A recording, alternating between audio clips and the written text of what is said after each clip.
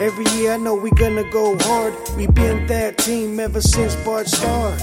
All my cheese heads go pack go. Ain't showing no mercy, cutting no slack, no. I ain't a bad sport and no leave. Welcome to Lombardi's Legends podcast. This is Wags, and joining me as always is Dane. And what a difference a week makes. Recording this on a Tuesday after Packers victory, so we get in the win column. And Dane, it was a much better game to digest and wake up after the game on the next day than it was in week one. Yeah, there's still things to be looking at, but I'll tell you what, Wags, it feels so good that the offense seemed to be clicking on, I wouldn't say all cylinders, but most cylinders, and they had that attacking attitude in the second half. And I mean, what can we say about Aaron Jones? But holy smokes, he looked like he was shot out of a cannon all night. Great to see Aaron Jones in mid-season form in week 2. He put on a dominating performance on national TV. For sure. So, in this episode, we're definitely gonna get into breakdown here with both the offensive and defensive side of the ball, maybe hand out a couple of game balls, and then do a very quick sneak preview of next week. So, Dane, yeah, I think it starts definitely on the offensive side of the ball, and Aaron Jones. It was his night, wasn't it? Because that first series, Aaron Jones had more carries than he had in the entire game against the New Orleans Saints, and capped off by was technically a pass from Aaron Rodgers to get into the end zone. So it was clear that this Packers coaching staff wanted to make sure that things started with Aaron Jones, and they just kept rolling with him the whole night. Wags, this is the offense at its best, is with Aaron Jones. And listen, the numbers aren't going to blow you away, the yards. It looks like, I think he had about 65, 67 yards on 17 carries. However, receiving out of the backfield, in addition to that, he caught 3 of those touchdowns through the air. Pretty remarkable overall game, almost 50 yards receiving. Has this nose for the end zone between the 10 and the goal line as well. Not the biggest back on the planet, but just has a way of finding a crease to get in the end zone. And Wags, this is the key to success for this offense. Yes, you've got Aaron Rodgers. Yes, you've got Davante Adams. Yes, you've got all these other weapons. However, when Aaron Jones gets going, that makes everybody else that much better. And, in week 2, he proved Goody and everybody right to give him that second contract. He's a good guy off the field, and on the field, he's just absolutely dynamic.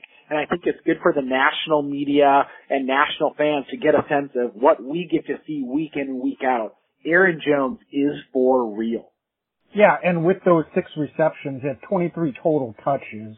So anytime you can get 20 or more touches for Aaron Jones, that's a really good day at the office for him. You said only averaged 3.9 yards per carry. It seemed like he was a little bit more productive than that, but there were some situations where the Lions were able to fill some holes or get some penetration into the backfield. So that young offensive line was pretty good most of the night, but I think they did get beaten a few times. So there are still some things to clean up front, but you've got to be encouraged by what they did. That first drive, as I said, 6 carries for Aaron Jones. They handed the ball off to him the first 3 plays. Picked up a first down and then ran again on first down before the next play throwing on play action to Davante Adams. So again, let's get our main guys involved. They clearly did that. Davante Adams had an extremely productive night, or a workmanlike night for him, with 8 receptions and 121 yards. So between those 2 guys, it was pretty clear that this Packers offense and the coaching staff decided, let's get back to the basics. And I think it proved to enable this offense to hum a little bit for most of the night. Yeah, no doubt about it. And you mentioned Davante Adams, and just another ho-hum 100-yard game for Davante Adams, right? I mean, he's so fantastic, and he gets them in bunches. That 50-yard bomb that Rodgers was able to complete, I thought in the third quarter there, I think really set the tone for the second half. And I'm looking at the snap counts at the wide receiver position, and obviously Devontae eats, right? He's got 57 snaps yesterday. But MVS and Allen Lazard really split the rest of the majority of the snaps, 43 for MVS and 42 for Lazard. What I'm circling right now, though, is Randall Cobb was next in line with 12, but it seemed like he came on a little bit more there in the second half. Is that, do you think, a preview of more to come? Randall Cobb maybe starting to work his way in and getting more snaps. I know he's been a Packer for a long time, but he never really played in Coach LaFleur's offense. So now he comes in. I think he's getting more familiar with the offense. I would not be surprised, Wags, if as the season progresses, we see Randall Cobb get mixed in a little bit more. And noticeably, Amari Rodgers, no offensive snaps whatsoever at the wide receiver position. So folks that are looking for Amari Rodgers to make that impact, they're going to have to wait another week or maybe a number of weeks, because I think Randall Cobb is really going to work his way in. And you could see Aaron Rodgers second half finding Cobb and doing exactly why I think he came to Green Bay, which is to convert third down. Yeah, it's interesting what they're trying to do. Lazard didn't get a single target. Yeah. I thought he was open a few times, particularly on that Tonyan touchdown. Obviously, we're not going to argue with the result. It's a beautiful pass and catch by Bob Tonyan and Aaron Rodgers. Lazard was wide open under the middle. I definitely saw it on that play. Sometimes it's a little bit hard to tell with the camera angles if he was open on other plays, but I think there was a couple other plays too that he may have been open, and I don't know if he just wasn't part of the progression from Aaron, or if he was running a different route, or what may have been going on. But it was interesting that he wasn't targeted at all, and really obviously, along with everyone else, had a very, very quiet week one. So if it's Randall Cobb that's the beneficiary as perhaps that second wide receiver that's getting more looks thrown his way, I'm fine with that as long as he's producing. Randall, all three of his targets, came up with a big first down and a third down situation, a third and long. So, I think it's helpful to get guys that can be trusted by Aaron. There were a couple of situations in the first half, MVS specifically. Again, we highlighted it after week one. Looked like he ran the wrong route, and it really bunches things up. And I don't know if that was what Aaron was shaking his head at a couple of times, but it looked like Aaron, even on a night when the offense seemed to be pretty productive, was slightly annoyed or frustrated at something at times. And I did notice that was an issue on several plays, particularly in that second drive, where the Packers had a ball thrown deep to MVS. It bounced off of the quarterback's helmet. And then on the next play, it looked like they were trying to look for him, and they got a little bit bunched up, MVS and Bob Tonyan. So I don't know if which one of them may have ran the wrong route, but clearly one of them was not in the right spot on the field. So that's what Randall Cobb can bring you. So there's a long way of getting back to that point, but I think Randall Cobb, obviously, Aaron knows he's going to be in the right spot on the field. And listen, MVS, he's going to still need to make that deep threat connection with Aaron. But if he's not able to be more consistent, and that's what we were hearing coming into this season, and I was kind of in I'll believe it when I see it mode, and I hope it happens. But MVS still, to me, needs to show a little bit more consistency in his route running. And then on those deep throws, I know Aaron overthrew him a few times, but he's got to make a play on the ball. I mean, when the ball bounces off the cornerback's head, Dane, don't you think it's a play that MVS, when he turns, should be able to, make a play on the ball in those types of situations, and perhaps even come up with a catch on a play like that? I hear you. I do. I think, though, Rodgers missed him deep on a couple of those balls as well. I mean, we could be having a much different night if Rodgers connected on one or both of those deep shots, and all of a sudden then we're talking about MVS having 100-plus yards and, you know, a touchdown or two. So I hear you. I think that we need to believe it when we see it, but I also think that MVS is making more and more I was actually encouraged by him in week one. I thought overall, you're right. I couldn't tell on a couple of those routes where he went, but I'm hoping that the timing gets better going into week three. I will say that I think that, a lot of these receivers missing some of the mini camps and you know, of course, Rodgers not being there either, and then kind of coming in for the preseason, but not playing any preseason, that could definitely, impact some of the timing. Now, Davante Adams and Aaron Rodgers, that timing, I assume is going to naturally be there, and we're seeing that. But with MVS and some of these others, I wish they could have probably gotten a couple more reps, you know, live reps or throughout the off season, because I think that that's what's missing. But I do think, Wags, as the season progresses, I think, and I'm hopeful, but I really do believe that MVS is going to be able to emerge out of this receiver group as another threat. I hope you're right. I'm still in I'll believe it when I see it mode. And for me, it's just the little things. I know he was overthrown, as I said, on a few of those. But, you know, it's the little things to make the quarterback trust you. When the ball bounces off the receiver's, or the cornerback's helmet, the receiver should be able to get his hands on the ball. That's all I'm saying. I'm not saying he definitely should have caught that pass, but, gotta make sure you're running the right route and that you're on the same page. And, you know, if you're not communicating or running the incorrect route, and I don't mean to blame MVS. That could have been Tunyon running the wrong route on that third down play too.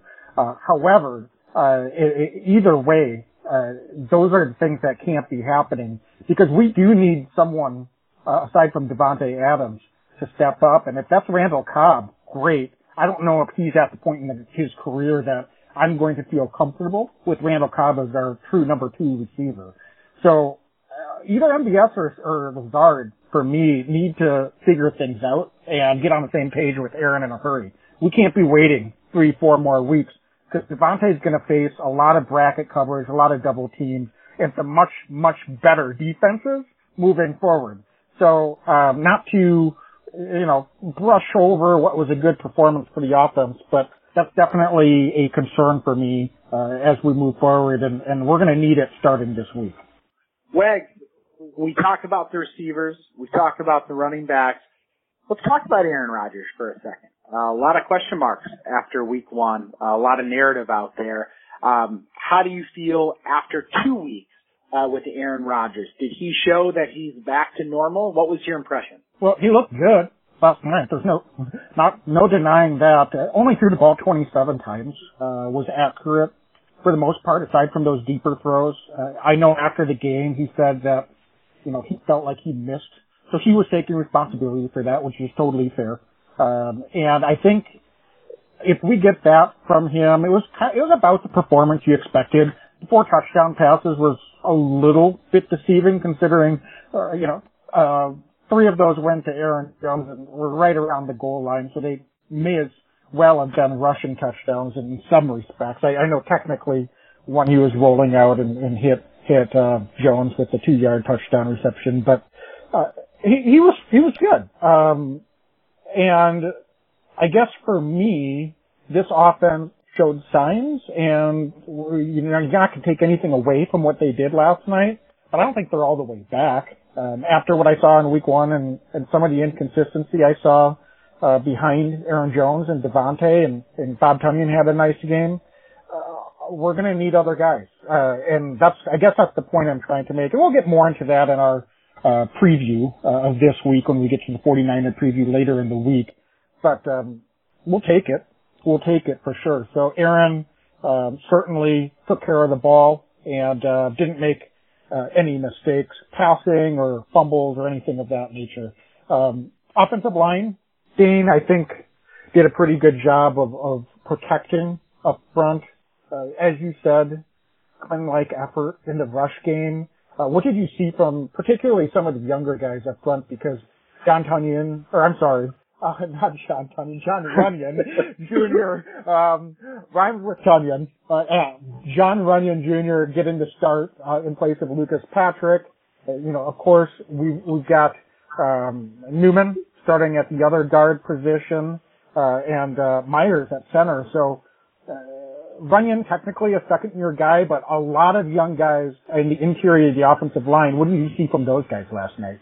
Yeah, I thought that Runyan played terrific. From everything I saw live action, have not had a chance to look closer at last night's game yet. But I will say that I thought that Runyan played very, very well.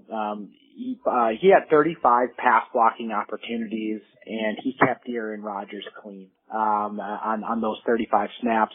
Also, a lot of the work playing at the left guard position.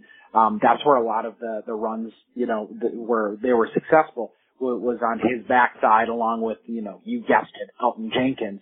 On the other side, though, Royce Newman, I think he's looking a little bit like a fourth round pick, right? And I think that that's to be expected. Long term, I think Royce Newman is going to be the right fit potentially for that right guard spot, but I wouldn't be surprised completely if going into next week and beyond, Lucas Patrick is competing for a guard spot, and very likely I could see him battling with Royce Newman at the right guard spot, at least until David Bakhtiari returns, at which point the Packers are going to do some significant reshuffling of this offensive line. But I thought that big thumbs up from Runyan. I think Royce looked a little bit more like a rookie, which is to be expected. Gave up a sack. Thought that there was a couple breakdowns there in coverage with him. And then you mentioned Myers. He's not playing like a rookie at all. I've been really impressed with him at center. He seems to be reading Aaron Rodgers really well. He's able to get the snap count off. He's doing a lot of the difficult things. I didn't see too much. It seemed like he was recognizing quite a bit in the blocking from what I could see from TV. But really impressed by Myers, incredibly impressed by Runyan, and I think that Newman, at least for week 2, had a little bit more challenges, and I think that this week the Packers are going to take another look at it in practice. However, Wags, I would not be surprised if the 5 guys that we saw last night is the same 5 guys that we see next week on Sunday Night Football against San Francisco 49ers, just because I think that the Packers really want to get continuity in there. Newman has played well enough to keep his job for now, and the Packers are working at a place of strength right now. The fact that they have somebody like Lucas Patrick that they can plug in if need be. I was just going to say that. I was curious what you answered the question I was going to ask. If you thought that Runyan would remain in a starting role, presuming that Patrick is ready to go this coming week. Nice thing is Patrick can fill in all 3 interior line positions if needed. So having him as a backup is almost kind of a nice spot to have him. Not saying that he hasn't played some good football, but he'll still be out there, I think, quite a bit. It's just to be expected with the way that injuries can happen, even of the minor variety. So, Dane, I think one other shout out I wanted to give, we talked about Bob Tunyon. What about Dominique Daphne? Some of the blocking, we know Mercedes Lewis, what an amazing blocker he is from the tight end position, but Daphne had a career high in snaps. Didn't get the ball thrown his way, but I was really impressed, particularly on a couple of blocks from Aaron Jones. The first touchdown, he really set a great seal on the edge, and you could see him out there with some of the blocks. He had some of the key blocks in some of those plays that sprung Aaron Jones. So he's clearly carving a role for himself, and seems like he's an important guy to get this run game going. So kudos to Daphne. And it was interesting that both Mercedes Lewis and Daphne outsnapped Bob Tunyon, which is a little bit of a surprise. But clearly all of those guys were able to make an impact on the game.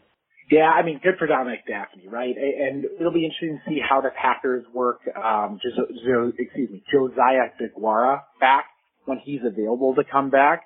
But Daphne is proving to be somebody, and we saw this last season, Wags. He's proving to be somebody that He's earned his right. He's a hard worker. He studies constantly, and it shows up on the field. And he's listed as a tight end, but he plays that traditional fullback role so well for the Packers. And you know, another thing to keep in mind is, as of this recording, the Packers, Jay Sternberger came off of the suspended list, and he's been released by the team. Now, could he come back to the Packers as a practice squad candidate? Absolutely. Do I think he's going to? No. I think he's probably going to move on and try to latch on somewhere else where it's not as crowded of a position group. But I think that Dominic Dafney has really settled in as his role. And Wags, I wouldn't be surprised if we see more of this. This offense is successful when he's out on the field, whether he's playing more of an inline spot, or more of a fullback role. So good on Dominic Dafney. Thought he played well. And then Wags, I want to ask you, Tonyan only got 28 snaps, but did it not feel like he was out there a ton more than that? I thought he was so disruptive last night. He was very productive, and I thought that he clearly made an impact in the game, primarily as a wide receiver. I guess I wasn't really paying all that much attention to him as a blocker.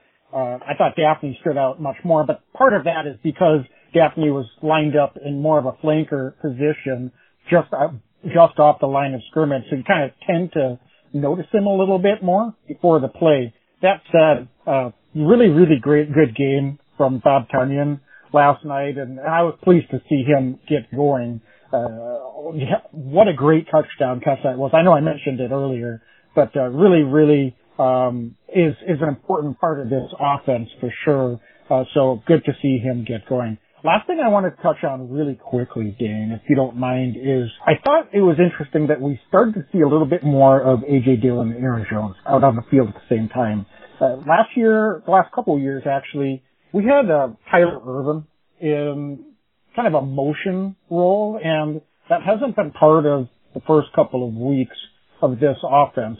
We thought maybe Amari Rodgers or Randall Cobb would be the guy that might take some of those spots on the field and do some of that pre-snap motion that we've seen, and perhaps that's coming, but you have to wonder if the coaching staff decided that they wanted to focus on having more impactful players or guys that they felt like could make more of an impact to the offensive game plan, and not some of those fringe guys that they've had to rely on with Ervin last year, particularly before he got hurt. So I don't know if there's any takeaways you have from that, or if you think that they might be maybe changing up how they approach using those different running backs when they have multiple guys out on the field at the same time. We saw Dillon spring some blocks as well. Didn't get a ton of carries, just 5 carries again last night, one reception, but certainly was out there for a decent number of snaps. So I don't know if you have any thoughts or takeaways on that as well. Well, it's a really good thing to spot, and I think you're right. I think that the Packers are going to do their best to get the best players out on the field this year, and A.J. Dillon is just a good football player.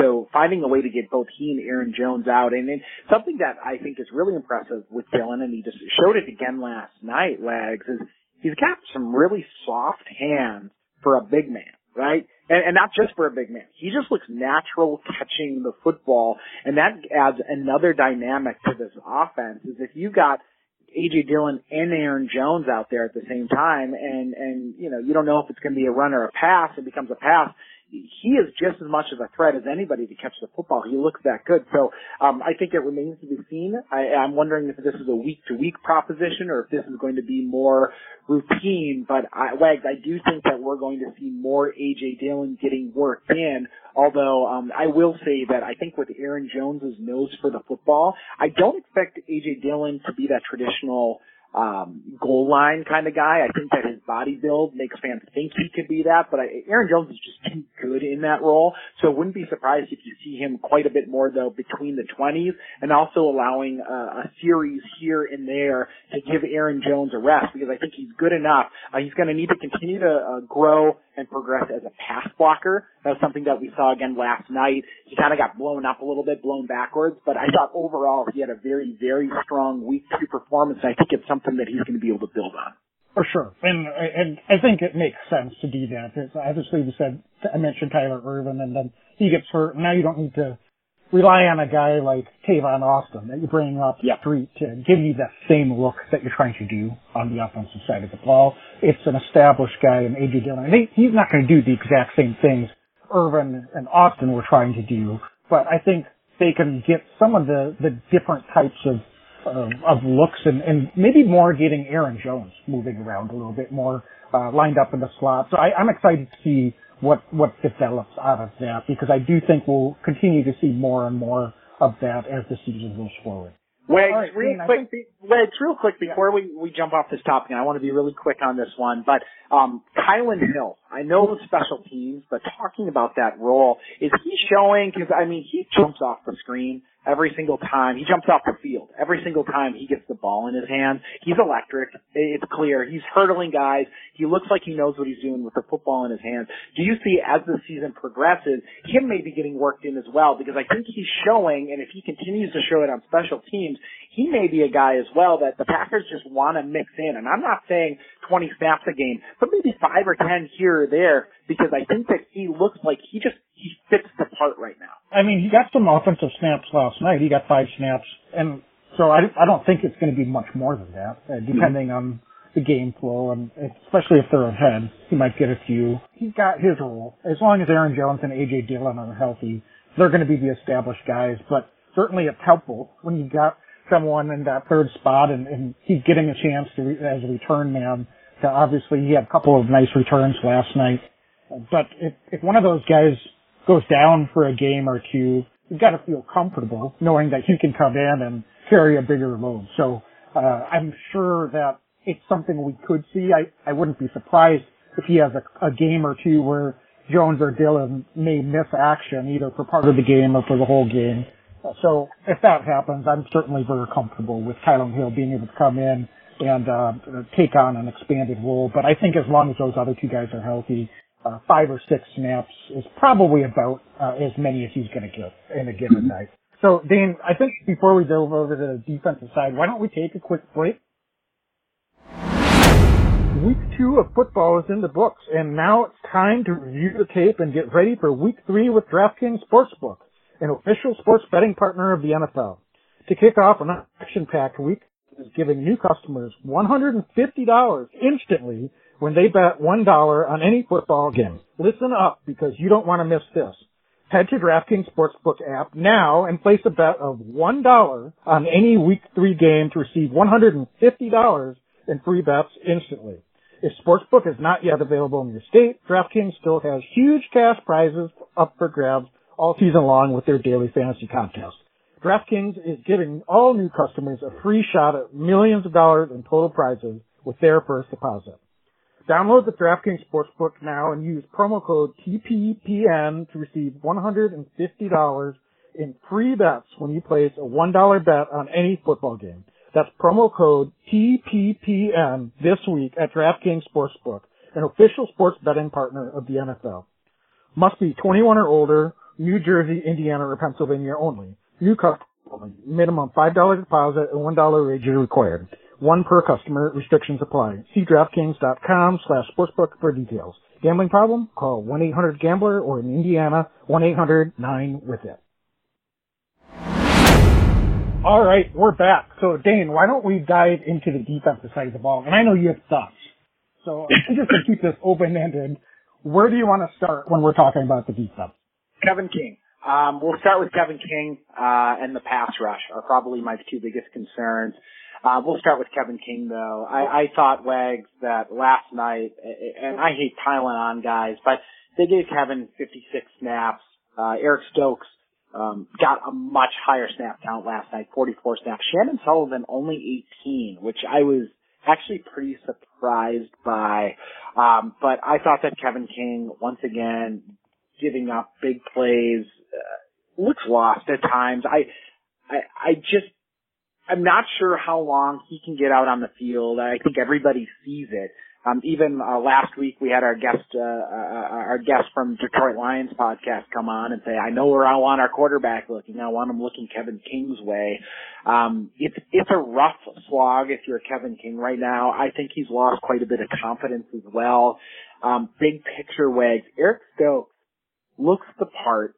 He's fluid. He moves well. He also has that makeup speed that when the ball's in the air, he can close in and get there. That's not to say there's not going to be growing pains. I think there are going to be growing pains with Eric Stokes. He's a young guy. There's going to be miscommunication. We saw some last night early in the game as well. But I think, Wags, big picture, long term, the 2021 football season, allow Eric Stokes to get in the game, get more snaps, earn more snaps, allow for some of these growing pains to happen early in the season now, as opposed to later, just because I think that his floor is higher and his ceiling is through the roof. Whereas Kevin King, while at times can be serviceable, we kind of know who Kevin King is at this point. And I think with some of the loss of confidence that I see from him, I see the body language. I just think it's time to make this move. It's not always an easy move to make, and I know that the coaching staff is going to do everything that they think is right for this team. But Wags, I've seen enough. I think it's time to get Eric Stokes out there and make the impact, because I think with Jaire Alexander on one side, Stokes on the other side, while we might see some growing pains early, I really, really believe that in long-term, big picture of this season, Stokes is going to make this football team better. And I'm curious what your take is on this as well. Am I being too reactionary, or do you think that I'm in line right now? No, you're not being too reactionary, Dan. You're so cautious. Last week, not sure if you were ready to call it, but I think it's already happened, don't you think? I mean, it took Detroit 2 plays before they started picking on Kevin King. So they run the ball on first down in their first series. They only pick up a yard.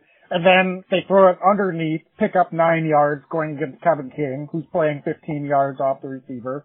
And then very next play, they go deep on Kevin King and beat him over the top while he's playing 15 yards over the receiver. So obviously other teams know that he is the weak link and that he can be exploited in multiple ways. So they put Stokes right out there, and he was lining up at the boundary then at the end of that series when he did have that miscommunication and a bit hard, resulting in the touchdown to Cephas for Detroit.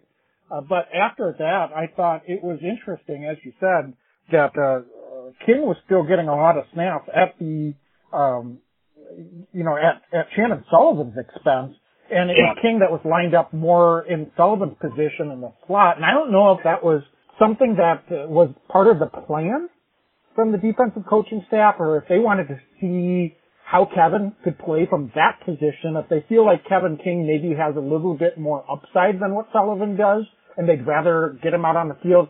I have a hard time seeing Kevin King playing in the slot there's going to be matchups where there's going to be guys that are just going to eat him alive from that spot. In my opinion, he just doesn't have the quickness or the ability to have, his hips are just not very fluid.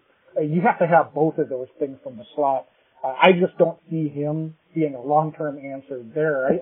There might be other spots that they can get him out there, if they feel like they need to. But to me, it was already happened. It was clearly Stokes getting the majority of the looks out on the boundary. The puzzling thing to me was in the first half that they had both King and Stokes on the same side of the field. So inexperience and weakness, and Detroit was still attacking that side of the field. So I think they need to change that up. If they're going to still have Kevin King out there instead of Shannon Sullivan, I'd prefer to see someone else share the same side of the field with Stokes other than Kevin King.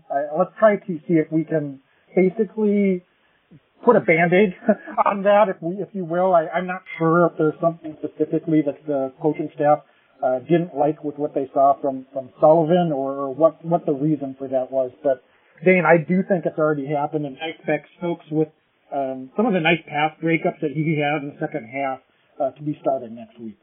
Yeah, and I'll tell you what, Legs, I think this defense from the eyeball test be at its best Stokes and Jair Alexander on the outside and Shannon Sullivan in the slot. I think Kevin King, there could be a role for him. I think that in certain dime situations, I think at certain moments in the game, there are times where Kevin King can get some snaps, but I just don't see this being a long-term solution to have Kevin King in the slot either. And it makes me a little bit nervous that they were even working that out last week. I just don't think that he's the fit for that for all the reasons that you mentioned. If anything, I would like him to get back, and kind of limit his snaps a little bit, try to get his head right, and maybe give it a shot as the season progresses. But at this point, I think it's kind of malpractice to have Kevin King out there for major snaps for this defense. So let's talk about the defensive line, because I know you're a little bit frustrated with that group as well. Are you surprised that it's, Kingsley Keke, Dean Lowry, and Tyler Lancaster getting as many snaps as they are? Obviously, Kenny Clark is leading the way, 48 snaps, but it's Lowry and Keke, 34 and 32 respectively, and then Tyler Lancaster with 18. TJ Slaton only had 6 snaps, and I'm not saying that he deserves more. I don't know, though. I'm just kind of curious to hear what you think, because this is a tougher one for me, because this is a little bit of a personnel problem with this group. I just don't think we have a lot of talent. Kenny Clark, very talented. Kingsley Keke has shown flashes as a pass rusher, has gotten off to a pretty slow start this season. Just a very, very poor game by his standards in week 1, and I didn't really think that he had the best game last night either. So what are your thoughts with this defensive line group? Because we'll get into the edge guys next, but we need to get more from this group, so what can we do here? Yeah, I mean, it's a good question, Wags, and I look at Kingsley Keke. Let's start with him, because I don't want to we don't need to talk about Kenny Clark. We know what he can provide. We know what he provides. I think with Kingsley Keke, I start to wonder, is he a 3-down lineman right now at this stage in his career? What I worry about with him is that you put him in there for these run snaps, and to a much lesser extent, we're going way back, but if you remember when Kabir Baha-Biamila was a Green Bay Packer, much different player, much different style of player. However, very good pass rusher. When you asked him to get in there and play, 3 down as a defensive lineman, we ran into serious problems. And I worry with Kingsley Keke, what we're doing is we're giving him too many high snaps on first and second down and not allowing him to flourish and develop as what I think he could potentially be, which is a very strong, or at least a serviceable pass rusher. From the interior. And right now what we're seeing is he's playing the 3 downs. He's not being impactful in the run game. And in fact, if I'm not mistaken, Pro Football Focus had him rated as the lowest graded defensive player on the team. And this is the second straight game. And then, come 3rd down, he's worn down. He doesn't have the fresh legs. And I'm wondering if we are, hamstringing ourselves a little bit and limiting ourselves. And you mentioned somebody like a TJ Slaton. I know he's young. I know he was a 5th round pick, but I think that he has all of the makings of being a guy who can, hold up well, at least against the run. And and forgive me, I don't have his snap counts right in front of me, but I think he had like 6 snap counts, yesterday. I'd like to see that a little higher. I'd like to see that closer to 10 to 12. Even just to limit that pass rush a little bit. I noticed as well that Jack Heflin, who really flashed in the preseason, was not active again. And again, I'm not asking Jack Heflin, undrafted kid from Iowa, to come in here and play 20 snaps, but I'm wondering if, his bread and butter, I think, is going to be kind of as that run stuffing guy, as is TJ Slaton. If we're able to get them a couple more snaps just to limit Kingsley Keke, maybe Kingsley Keke, instead of playing 32 snaps, is playing closer to 20 to 25 snaps, if that allows for this defense to have a little bit more of an impact. Now, again, I'm not the coach.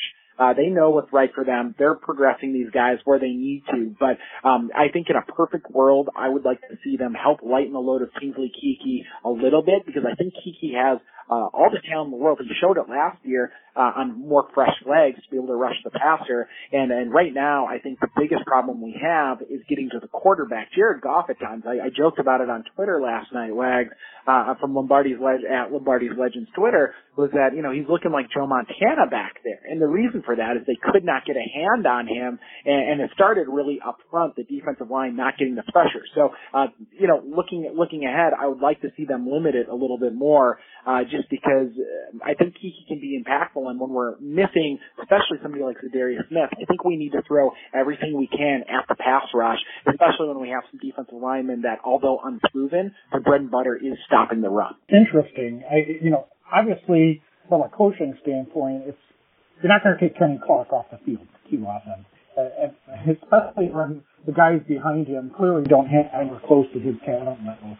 Kingsley Kiki's the guy that he looks the part, but to your point, he's better as a pass rusher from the interior offensive line than he may be as a run defender. And even if he is slightly better as a run defender right now than TJ Slaton or Jack Heflin is, I'd rather, I think your plan makes sense. I'd rather get those guys on the field in obvious run get downs and Kiki as much as possible for higher leverage pass situations, because while we don't expect the sacks necessarily to come from these interior defensive linemen, we need to get a push up the middle, and we're getting nothing up the middle right now. And I think that's making it a lot harder for these edge guys, which we'll go ahead and swing over and talk to them. They've had their own problems, and I'm not excusing that lack of production based on the play of the defensive line. But what can we do about this group? Because same problem. It's concerning to me that I get Za'Darius Smith is out, but we're talking about having to rotate Rashawn Gary and Preston Smith out on early downs. They're getting worn down. When you look at the snap count for the outside linebackers, it was 44 for Gary and 46 for Smith, and Jonathan Garvin and Chauncey Rivers had 11 and 13 respectively. So here's another hard problem. There's a significant drop-off in talent when you go from Smith and Gary to Garvin and Rivers. So what do you do if you're the defensive coaching staff? Because I don't think it's as simple as saying, well, we've got to get more snaps for those other two guys.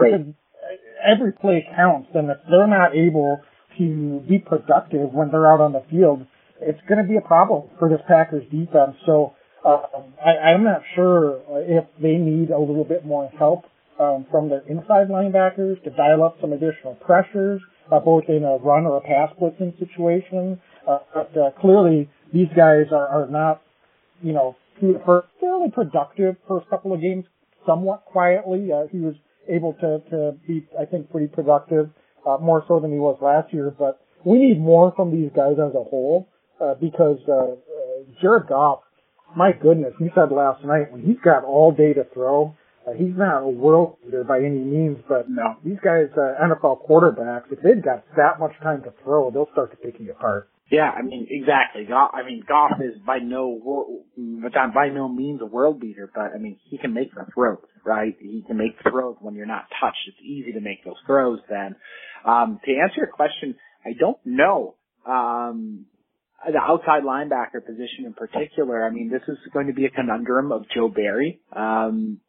What does he do now to help manufacture and get pressure? Do the Packers bring another defensive back up in the box in certain situations and maybe try to disguise and confuse quarterbacks? Is it the inside linebackers? I will say, Wags, that I was pretty impressed by Devondre Campbell after a slow start in week 1 and early in week 2.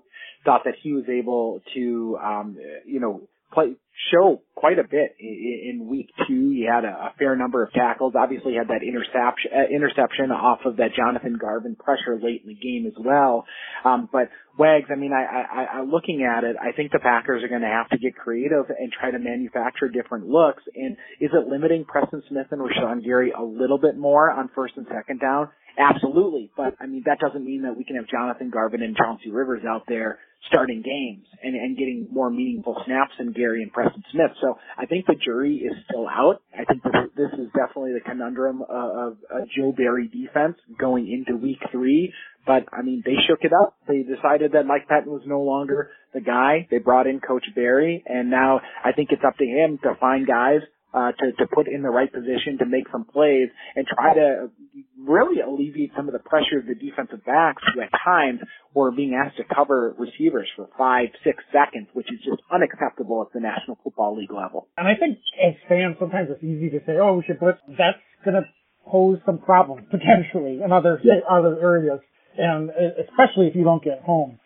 I think the easy answer here, Dane, and it's not easy in terms of a solution, but easy as in what we need in order to fix this problem, is Rashan Gary needs to step up and become the impact player we think he can be. Yeah. He hasn't shown it yet. We've been hearing it. We've been waiting for it. He showed it flashes of it in the second half of last season. First 2 weeks, he hasn't shown them.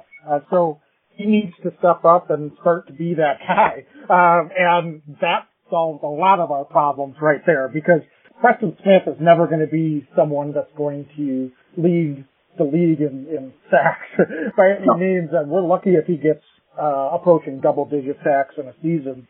That's just not the guy he is. I think he does a nice job of getting pressure, isn't necessarily the primary table setter in terms of getting sacks on the quarterback.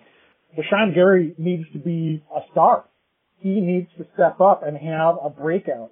And if that doesn't happen, this is going to be a tough season for the Packers defense, no matter what, even when Zadarius Smith comes back. We're counting on Rashan Gary to take it to that next level. It hasn't happened yet, and I think maybe that's a little bit of tough talk, but I think that's what the Packers coaching staff is going to be looking for when they're working in the film room. It's, Rashan, you're putting in the effort, but we need you to get home and start making some impact plays. Yeah, and I think that it sounds like after week 1, the Packers also were calling around, shopping potentially for a linebacker. Now, not clear if that was inside linebacker or outside linebacker, but judging by the Zadarius Smith news, I've got to think that they were looking for an edge rusher to try to bring in. It sounds like they weren't able to land anybody at that time, but Wags, I've got to think that Goody and the front office is continuing to look into that. And additionally, the Packers went ahead and signed Ladarius Hamilton off Tampa Bay Buccaneers practice squad.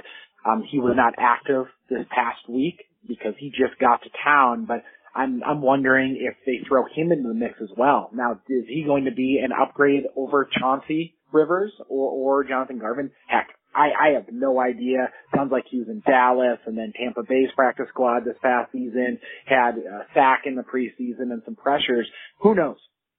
It's certainly not the star that I think a lot of Packer fans are hoping that they're able to add, but I will say that I think that the team's going to continue to be looking to try to add talent at the outside linebacker position. It's tough going, right? And your pass rush is going to suffer when your best pass rusher goes down. So that means guys have to step up. And you're right. I think it's going to have to start with Rashan Gary. He's the guy that the Packers invested a lot of draft capital in. I believe he's the 12th overall pick in that draft, and he's in year 3. They need him to really start to take that mantle from Zadarius Smith starting now. Otherwise, it's going to be potential for some shootout games in the next few weeks, because the Packers, if they're not able to get home to the quarterback, we're going to continue to see what we saw in the first half against Detroit. And my fear, Wags, is when they're playing more talented quarterbacks down the road, you're just going to get picked apart. I don't know how you get off the field if you can't get to the quarterback. And I'm not even saying sack the quarterback, but just don't give them 4 seconds back there, because NFL quarterbacks are going to make those throws more often than they don't.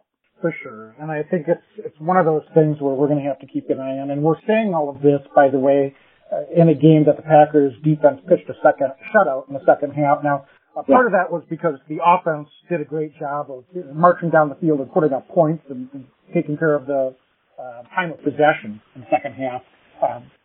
It's amazing how much of a difference that can make for a defense. But also, I think the weather obviously had an impact on those 2 turnovers that Detroit had. And their inability, I think, to retain that rhythm that they had in the first half. Taking nothing away from the Packers defense, I just didn't really see, a significant increase in pressure in the second half. It was more Detroit shooting themselves in the foot than anything else. But nonetheless, they did the job and were able to keep Detroit from putting up any points in the second half and enabled the Packers to pull away. So, Dane, any other thoughts overall on this one? I know you mentioned the special teams earlier. I thought, at least for this game, for once we were, at least average at worst in terms of our special teams, which is, I guess, a step forward. So I don't really have any thoughts there, but just any other closing thoughts overall as we finish off this week 2 recap? As we record this, Wags, just a couple other things that are coming out as we're actually doing this. It sounds like LaFleur during his press conference here, making it sound like Jay Sternberger likely will not be back on the practice squad. Not a surprise, but just noteworthy.